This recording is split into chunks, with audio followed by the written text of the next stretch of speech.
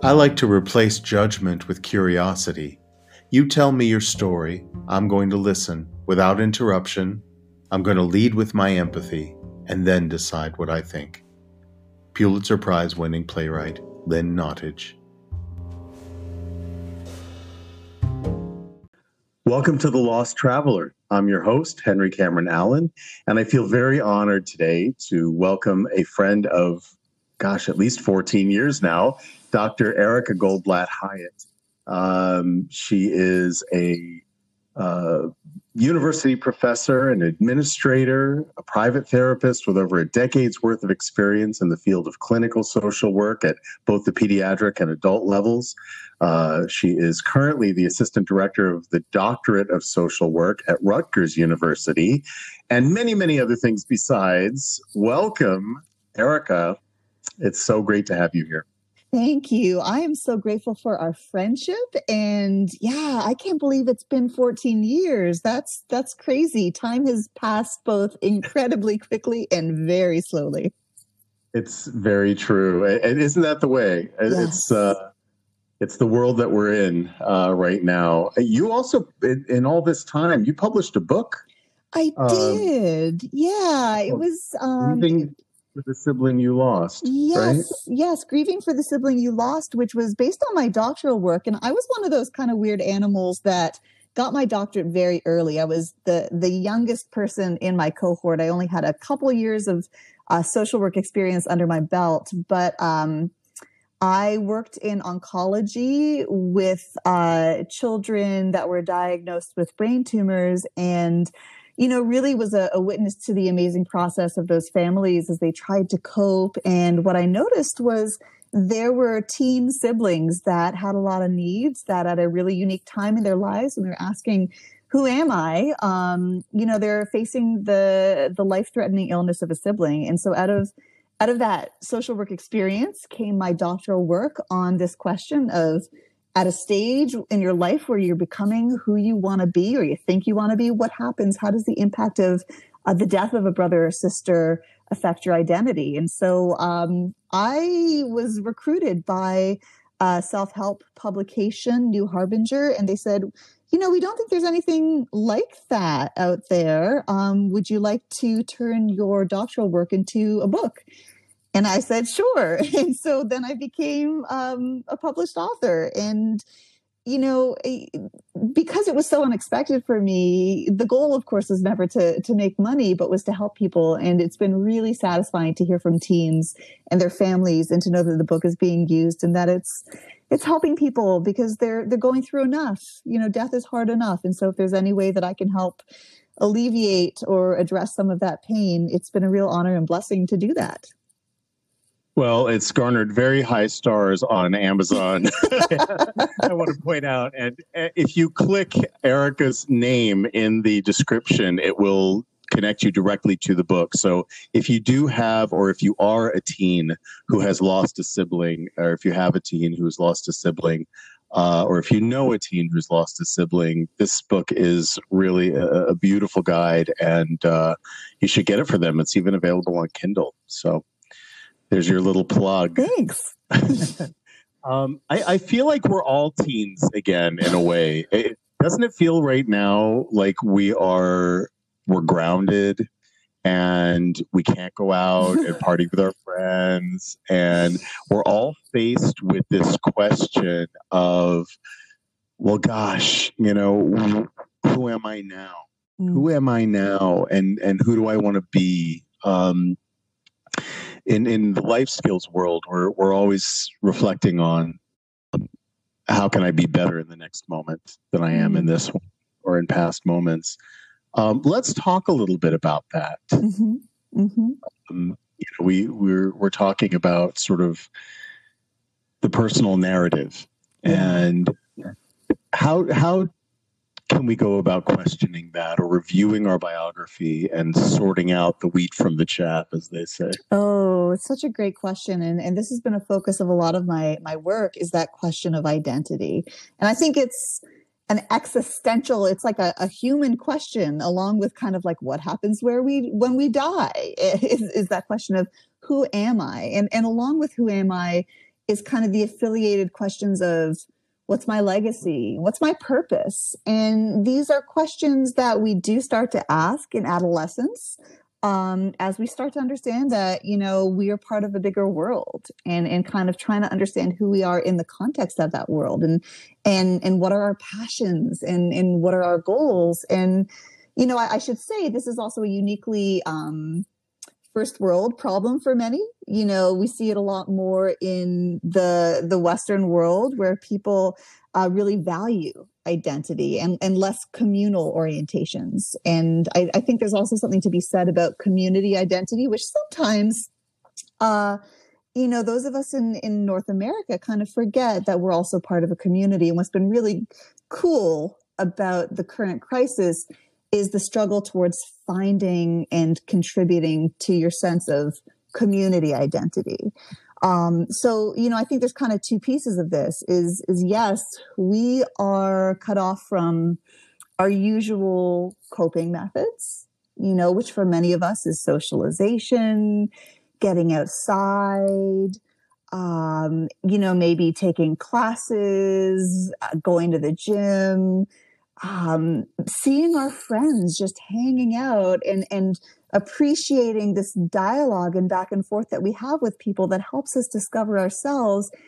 And we're sheltering in place now, and we're facing a lot of our thoughts and a lot of our feelings.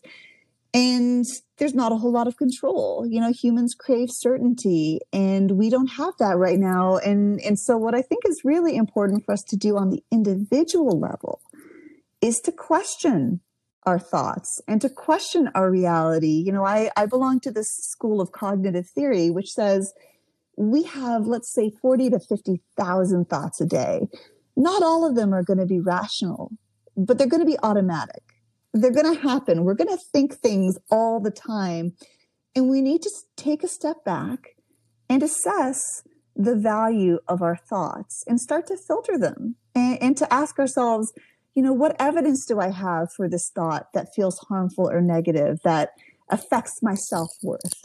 Is there a way to critically evaluate my thoughts and to create a better sense of self and self-identity? And that's really actually quite difficult for us to do, because we tend to believe what we think and not question it, but feelings and thoughts are not always facts. So I think on the individual level, we need to start doing that, because humans are ever evolving. And this is a moment, whether we're at home, or we're essential workers, we're still able and capable of growth and change. And again, the second piece of that is community identity. Is how are we able to work towards altruism in our communities, compassion, connecting to others that may have different views than us? I mean, this is a deeply painful time, and I certainly do not want to minimize that in any way, because there's pain and death and suffering, and resource issues and healthcare issues. And a lot of my clients are really struggling with all of the uncertainty of life. And yet it also presents a tremendous capacity for growth on many, many levels. And we're going to take a brief pause right now to hear a word from our sponsor.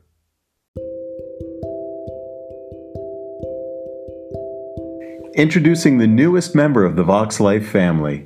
REM Patch with OST, optimized sleep technology, balances your REM and deep sleep stages to encourage rejuvenation of the mind and body. No drugs, no hangover, just a great night's sleep. Visit dianedinkmeyer.voxlife.com for information. That's dianedinkmeyer.voxlife.com. All Vox Life products are available in the UK, Canada, and the USA.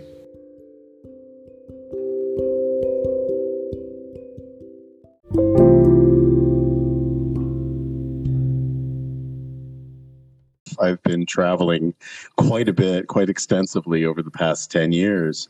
And a while back, I did a project with the United Nations. They sent me to Fiji to work with a group of about 30, mostly indigenous Fijians. Some of them were, Indo-Fijians or Chinese Fijians, and there were mixes. But it was very interesting to go into a country that is not first world and experience the youth voice. And this was not that long ago. This was, I think, 4 or 5 years ago. And I didn't find many differences. I think there are some inherent cultural differences, but I think the process of questioning one's narrative and the process of striving for what one conceives as potentially better is a universal human condition. And I think the cultural sort of blanket that surrounds it may be defining. Yes. I certainly experienced it in one way in the U.S. I haven't been back in the United States for almost a year, and I'm currently living in Spain, and the difference is powerful, even between Europe and the U.S. The first guest I had on The Lost Traveler was my father, who he used to work for the U.S. Information Agency, which was sort of the propaganda wing of the U.S. government back in the 60s and 70s, before there was a McDonald's outside the U.S. Wow. Remember those days? I'm barely old enough to remember those days, but I do. And that exposed me to the world in a way that a lot of people don't really get to experience. And at a young age, I became aware that there are universal qualities to our humanity. And this is where the conversation of life skills comes in. There are 7.7 billion people on the planet, right? The life skills that I'm talking with and working with and advising in, mentoring in, are universal. Every single one of us on the planet learns communication skills. We learn hygiene. We learn nutrition. We learn trade and financial literacy, sexual literacy, grief. There are all of these qualities that every culture, no matter if you're removed from most of the world and living in a hut in the middle of the rainforest, or if you're living in a penthouse apartment in Manhattan, you're learning the same skills. The question is not whether we learn these skills, it's how well do we learn them? At what competency level do we learn them? And for the most part, and this is on a global scale, the work of imparting life skills, these essential life skills, has fallen on the shoulders almost exclusively of parents. And most parents I know, admittedly, are not experiencing huge proficiencies in many of the life skills, and so we turn to schools, right? We turn to teachers and classes, but very few schools will hire professionals in life skills development to teach children. We invest a lot in math and science and language arts and so forth, but almost nothing in essential life skills. And then we introduce our children to independence in the world with a very, very weak toolkit. And so I feel, as a life skills professional and mentor, I feel a responsibility to bring those of us, yourself included, together who are experts. We're not experts in everything, right? But we have competencies and we have deficiencies, just like everyone. But the things that we are most competent in, we need to be talking about. We need to be saying, this isn't rocket science. This is actually, there are tools in order to build your competency in these skills that all of us learn. And so these skills across the board, whether, it's a first world, second world, or third world country, are applicable. I think that's really, it's a point well taken. I think you're right. Culture shapes that narrative. You know that I'm from Canada originally. All my family's in Canada, and how they are approaching, I think the life skills that they're using to approach the crisis are different than different and the same, different iterations of the same concepts. And I can see that in how my parents and how my brother and sister and their families are approaching even school closures, and the discussion about community safety that parents are sharing with their children there, anecdotally, of course, this is just from my own personal experience, is different than some of the discussions we're having here in the United States about personal freedoms. And so, what each culture chooses to focus on may be different, but the core skills of adaptivity and health and achievement, I think, are the same. And I think what's, again, kind of fascinating about what's happening right now is, you have parents at home that are doing distance learning, that are really trying to juggle so much, that are maybe working full time, and they have kids at different grade levels, and they're navigating different apps, and they are cooking and cleaning, and they're stuck in the house, and they're so totally overwhelmed. And yet they are gracefully, clumsily, authentically managing and not giving themselves the credit. And this is where you see the narrative coming in a way that can actually really help, is instead of saying, I'm a bad parent, or I really lost it at my kids today. And of course, social media amplifies this, and you see memes going around like, oh, won't you be kind to your children? Don't let them see you struggle. I actually think that the reverse is true, is our kids need to see us struggling right now.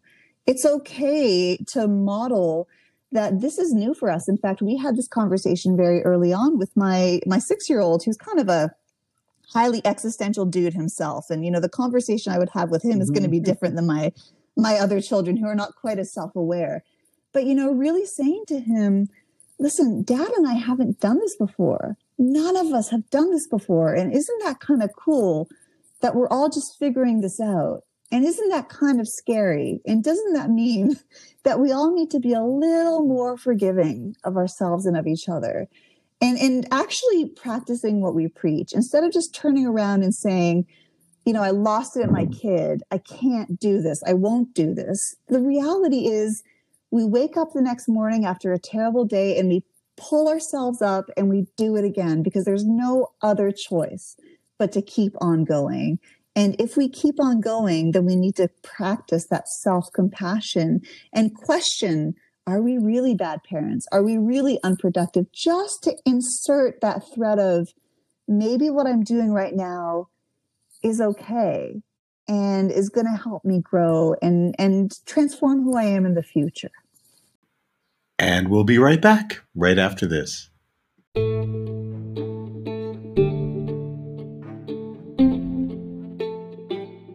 21st century life skills warrant 21st century education. Every human being is born into a classroom, each of us given the same homework, the same core assignments. Personal care skills, emotional literacy, financial literacy, environmental literacy. These and other essential life skills are unique, learned and used by each of us every day of our lives. Indeed, they are the common thread in our humanity, core to individuals and the communities they construct, surviving and thriving. Raising the bar on life skills education for all. This is the mission of Parenting 2.0. Visit www.parenting2pt0.org for more information.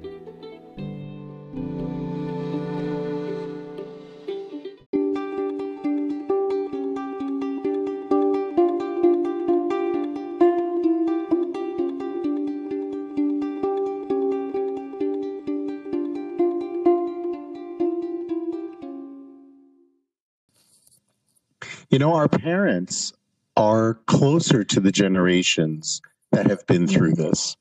Our families who immigrated to North America, you and I both come from Eastern European Jewish backgrounds, and I wonder if generationally there's a difference in the perspective on how we cope. Our parents that were raised in the 40s and 50s, the post-Depression era, if you're, talking about Americans, but, or United States, because You're American too. People forget that. But I think there's a similar experience. My great grandparents immigrated to Canada and then came to the United States later.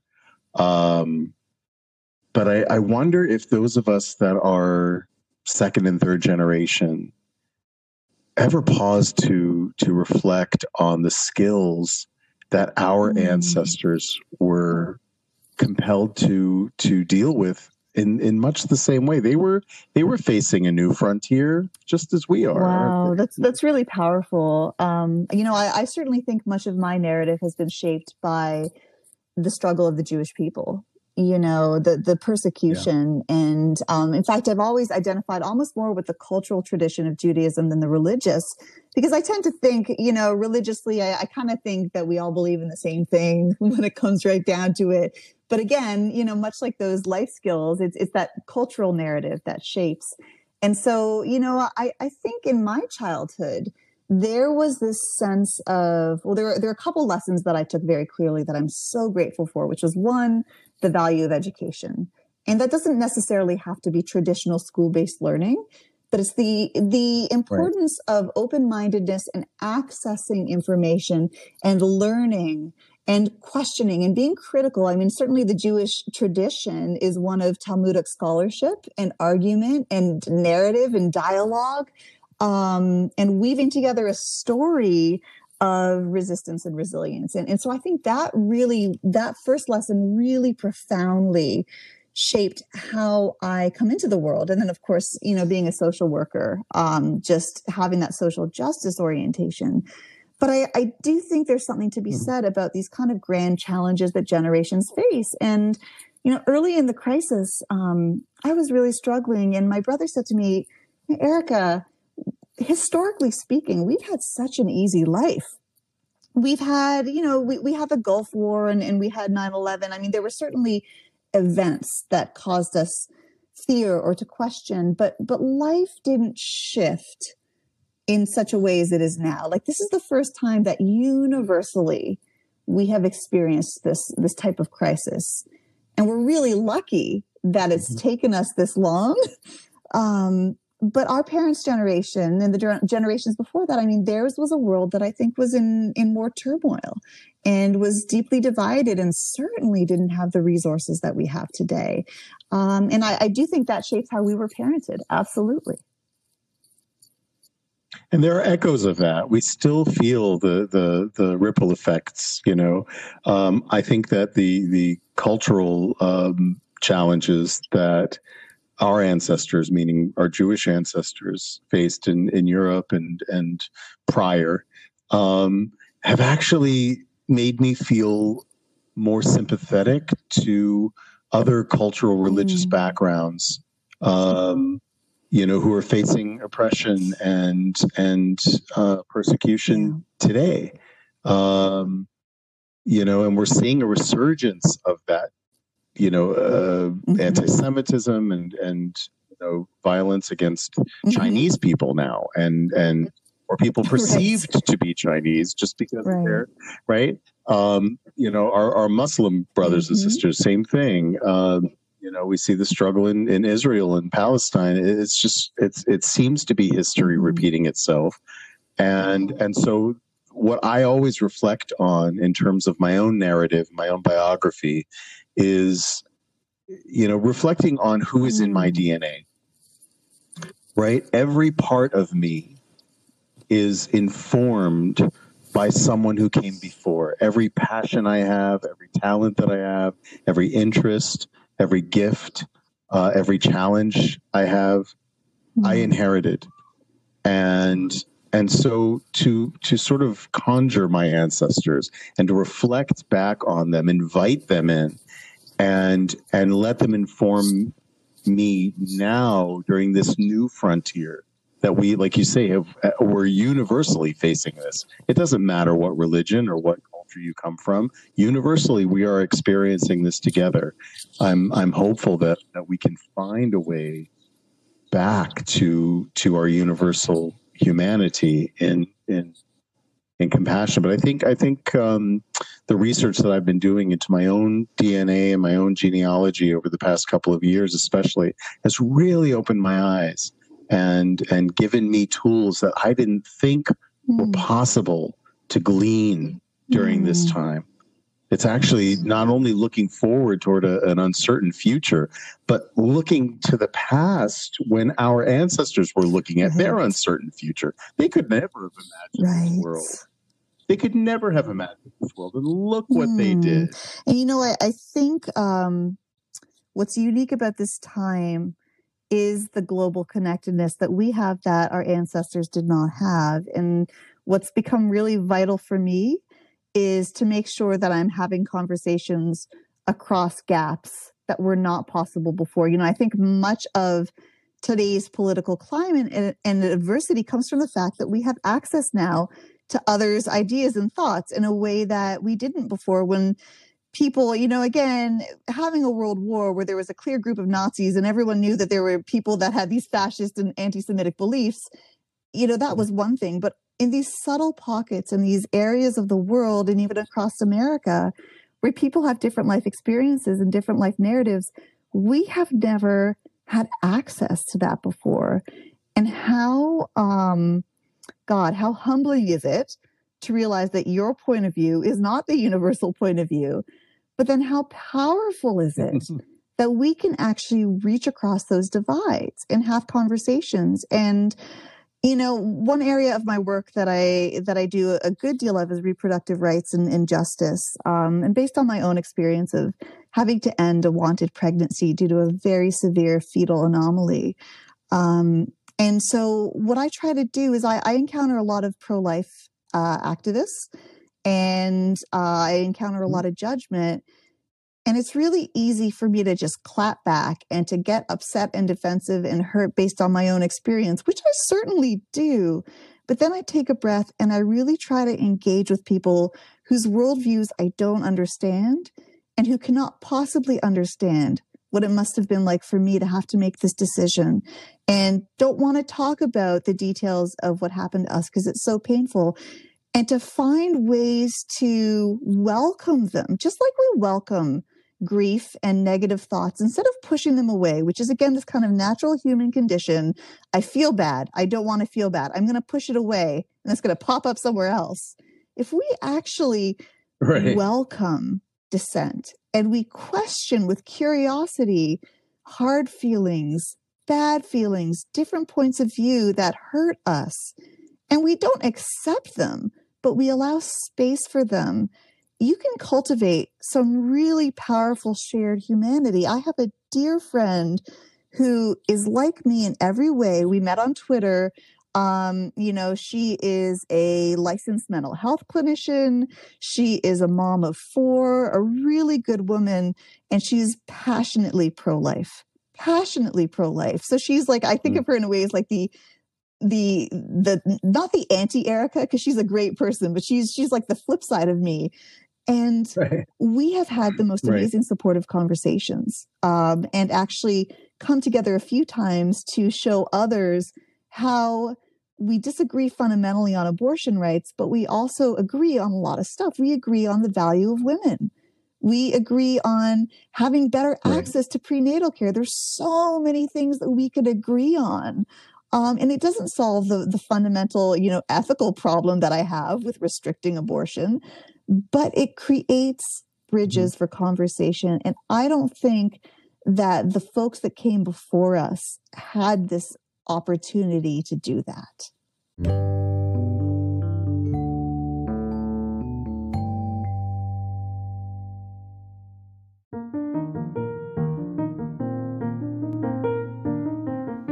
Your generous sponsorship and individual support of the Lost Traveler podcast benefits the Lost Travelers Club, a charitable project under the fiscal sponsorship of United Charitable, a nonprofit 501c3 organization.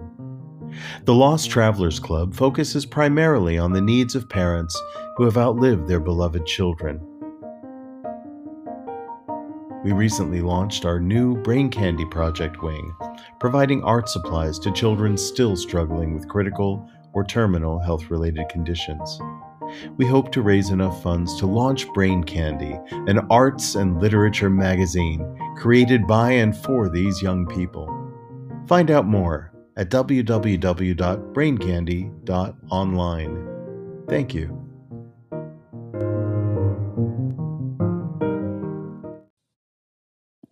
Nor the freedom. Mm-hmm. I've lived in communist countries, and I've lived in countries where parents could not trust their children, nor could children trust their parents. If somebody spoke out against the government, the regime that was in place, they would be informed upon by close family members or friends and neighbors and be imprisoned or worse. This was a reality and still is a reality in certain places in the world. I think that that's part of this reflection. I have many, many dear friends who are on both sides of the issue of abortion. I think essentially, I lament that the movement is called pro-life because it presumes that people who are pro-reproductive rights are not pro-life. And so a lot of it is semantics. A lot of it is it's two people were to sit down and have a cup of coffee and just talk about, individual, what they mean and why, that could be a game changer. I have dear friends and family who are on both sides of whatever political party or philosophy is du jour. And, I see friends and family in such a constant state of anger and turmoil and frustration. And it seems that all they consume through the media, through this gift of technology that we have, are the things that are inflaming the division without really engaging on a personal level with individuals who may have a different perspective. And, just as we want to feel validated in our perspective, they want to feel validated in their perspective. And so how do we, as you say, how do we find the common ground? Because there is inevitably common ground between all of us. I think the common ground is not what comes easily for humans, which is to tolerate ambiguity and to tolerate the gray in life. And I think that's because your point about language and semantics is so well taken. I think so much of this is about inflammatory language that makes a great soundbite. That really, I've thought a lot about this language. I would be hurting my friend's feelings if I called it anti-choice. That would be offensive to her. But pro-life is also doesn't work for me. And, people will call me pro-abortion, and that's upsetting to me because I'm not pro-abortion for all, right? But here's the problem with language is binary. Right. It's black and white. It's funny. This is a little bit of a digression, but I remember when I was doing research into near-death experiences and people were telling me that they went to places when they died that were beyond language. There was just and this is common in the near-death experience research, is it's ineffable. Like there's no way to capture the beauty of the colors, or thought happens without language. It's a state of knowing. And that, I think, is so amazing because we live in a concrete world. And we live in a world where black and white and certainty is what makes us feel comfortable and safe.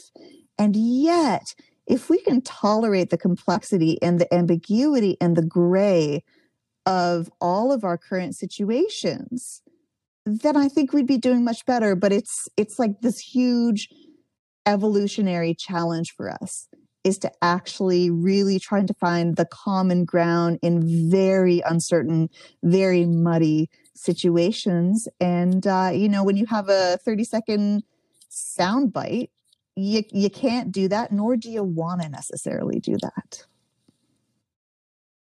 Well, and you see people on social media saying, if you say this, that, and the other, you might as well unfriend me now. I see that so often. I just want to tear what's left of my hair out because I feel like what a sad opportunity missed, right? To engage with another human being there may be gray area that you don't quite understand, that you're defining a whole individual, a whole complex individual or group of individuals or party or religion based on those little boxes. I had this vision when I was in high school that I wanted to create a T-shirt that said "Too big for the box." I still may do that. It is my Skype name, actually. But I think that it's time to evolve. This is the perfect time to evolve. And if we start there, each of us recognizing that we have the capacity within ourselves to evolve, right? Then that could start us all on a path of growth and of connection and recognition. But it all starts with the narrative. And I want to say evolution takes billions of years, right? Like there's also this idea of getting things done quick and dirty and instant gratification. And yet we know that any real change in life, any real growth is very slow and incremental. And I've learned this at the institutional level as an administrator. I remember coming into hospitals being like, we're going to change how intakes are done around here. And then realizing that I had to start with a forms committee and, the language of the forms committee and the forms committee proposal. And like, oh man, this is not just going to be Erica coming in and sweeping the papers off the table and saying things are going to change. But it's actually really true that change is intentional. It's reflective. It's often painful. We sometimes have to get sick to get better, which is such a profound narrative for right now. That oftentimes the stimulus for change is very painful growth. And so we have to really be tolerant, which again is so hard. I don't profess that this is easy at all for me. And I don't profess that I do it successfully all the time. But having the awareness that we're going to have to take a step back from being reactive and slowly try to integrate and really hear what others are saying and where they're coming from if we want to evolve.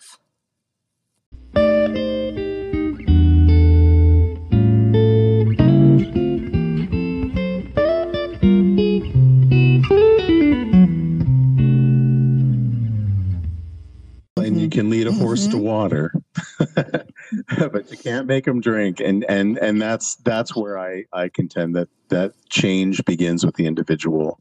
All the best I can hope to do is, as you say, be reflective. I can be absolutely certain in my own convictions and in the goodness and truth of what I believe. And those people who are going to resonate with that frequency are going to resonate with it. And some people are going to change the channel. That's okay. Right? Not everybody has to see through my lens. And so, but it all starts with the individual. It starts with introspection. It starts with, as we say, questioning your narrative. Who am I now? Who have I been? Who have I evolved into? And who do I want to become? Amen. Right? Each of us has 100% survival rate. 100% survival rate out of everything that's happened to us in our life, including this, right? The chances are pretty good. The odds are in our favor that we're going to get through this and that we're going to come out somehow improved. And so I don't fear the future, even though it's uncertain. The future is always uncertain. It was uncertain for our ancestors, that's for sure, right? And we're made of all that stuff. And so, this is the beginning of a conversation. And if there are 3 takeaways from this episode, what would you say you would want people to take away? Great question. I would say number 1, tolerate the gray, tolerate move away, reject black and white, and move towards uncertainty and ambiguity, as hard as that is. I know that's a big challenge for a lot of people, but I'd say that's a big takeaway. I would say question your thoughts. Don't believe everything you think. That, just because you have a thought doesn't mean that the rest of the world is thinking it. And also doesn't mean that it's true about yourself. And I think third is build bridges to conversations. Please build bridges. Please invoke the shared humanity. And as you said, root yourself back to your ancestors. Believe in the common good and resilience of people, and try to build bridges instead of burning them.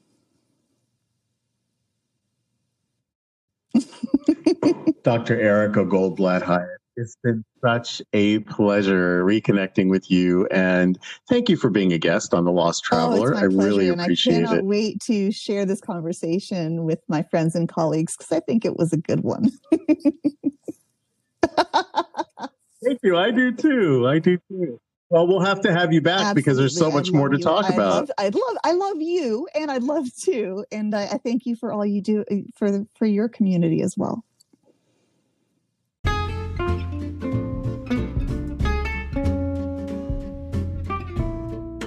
You've been listening to The Lost Traveler with Henry Cameron Allen.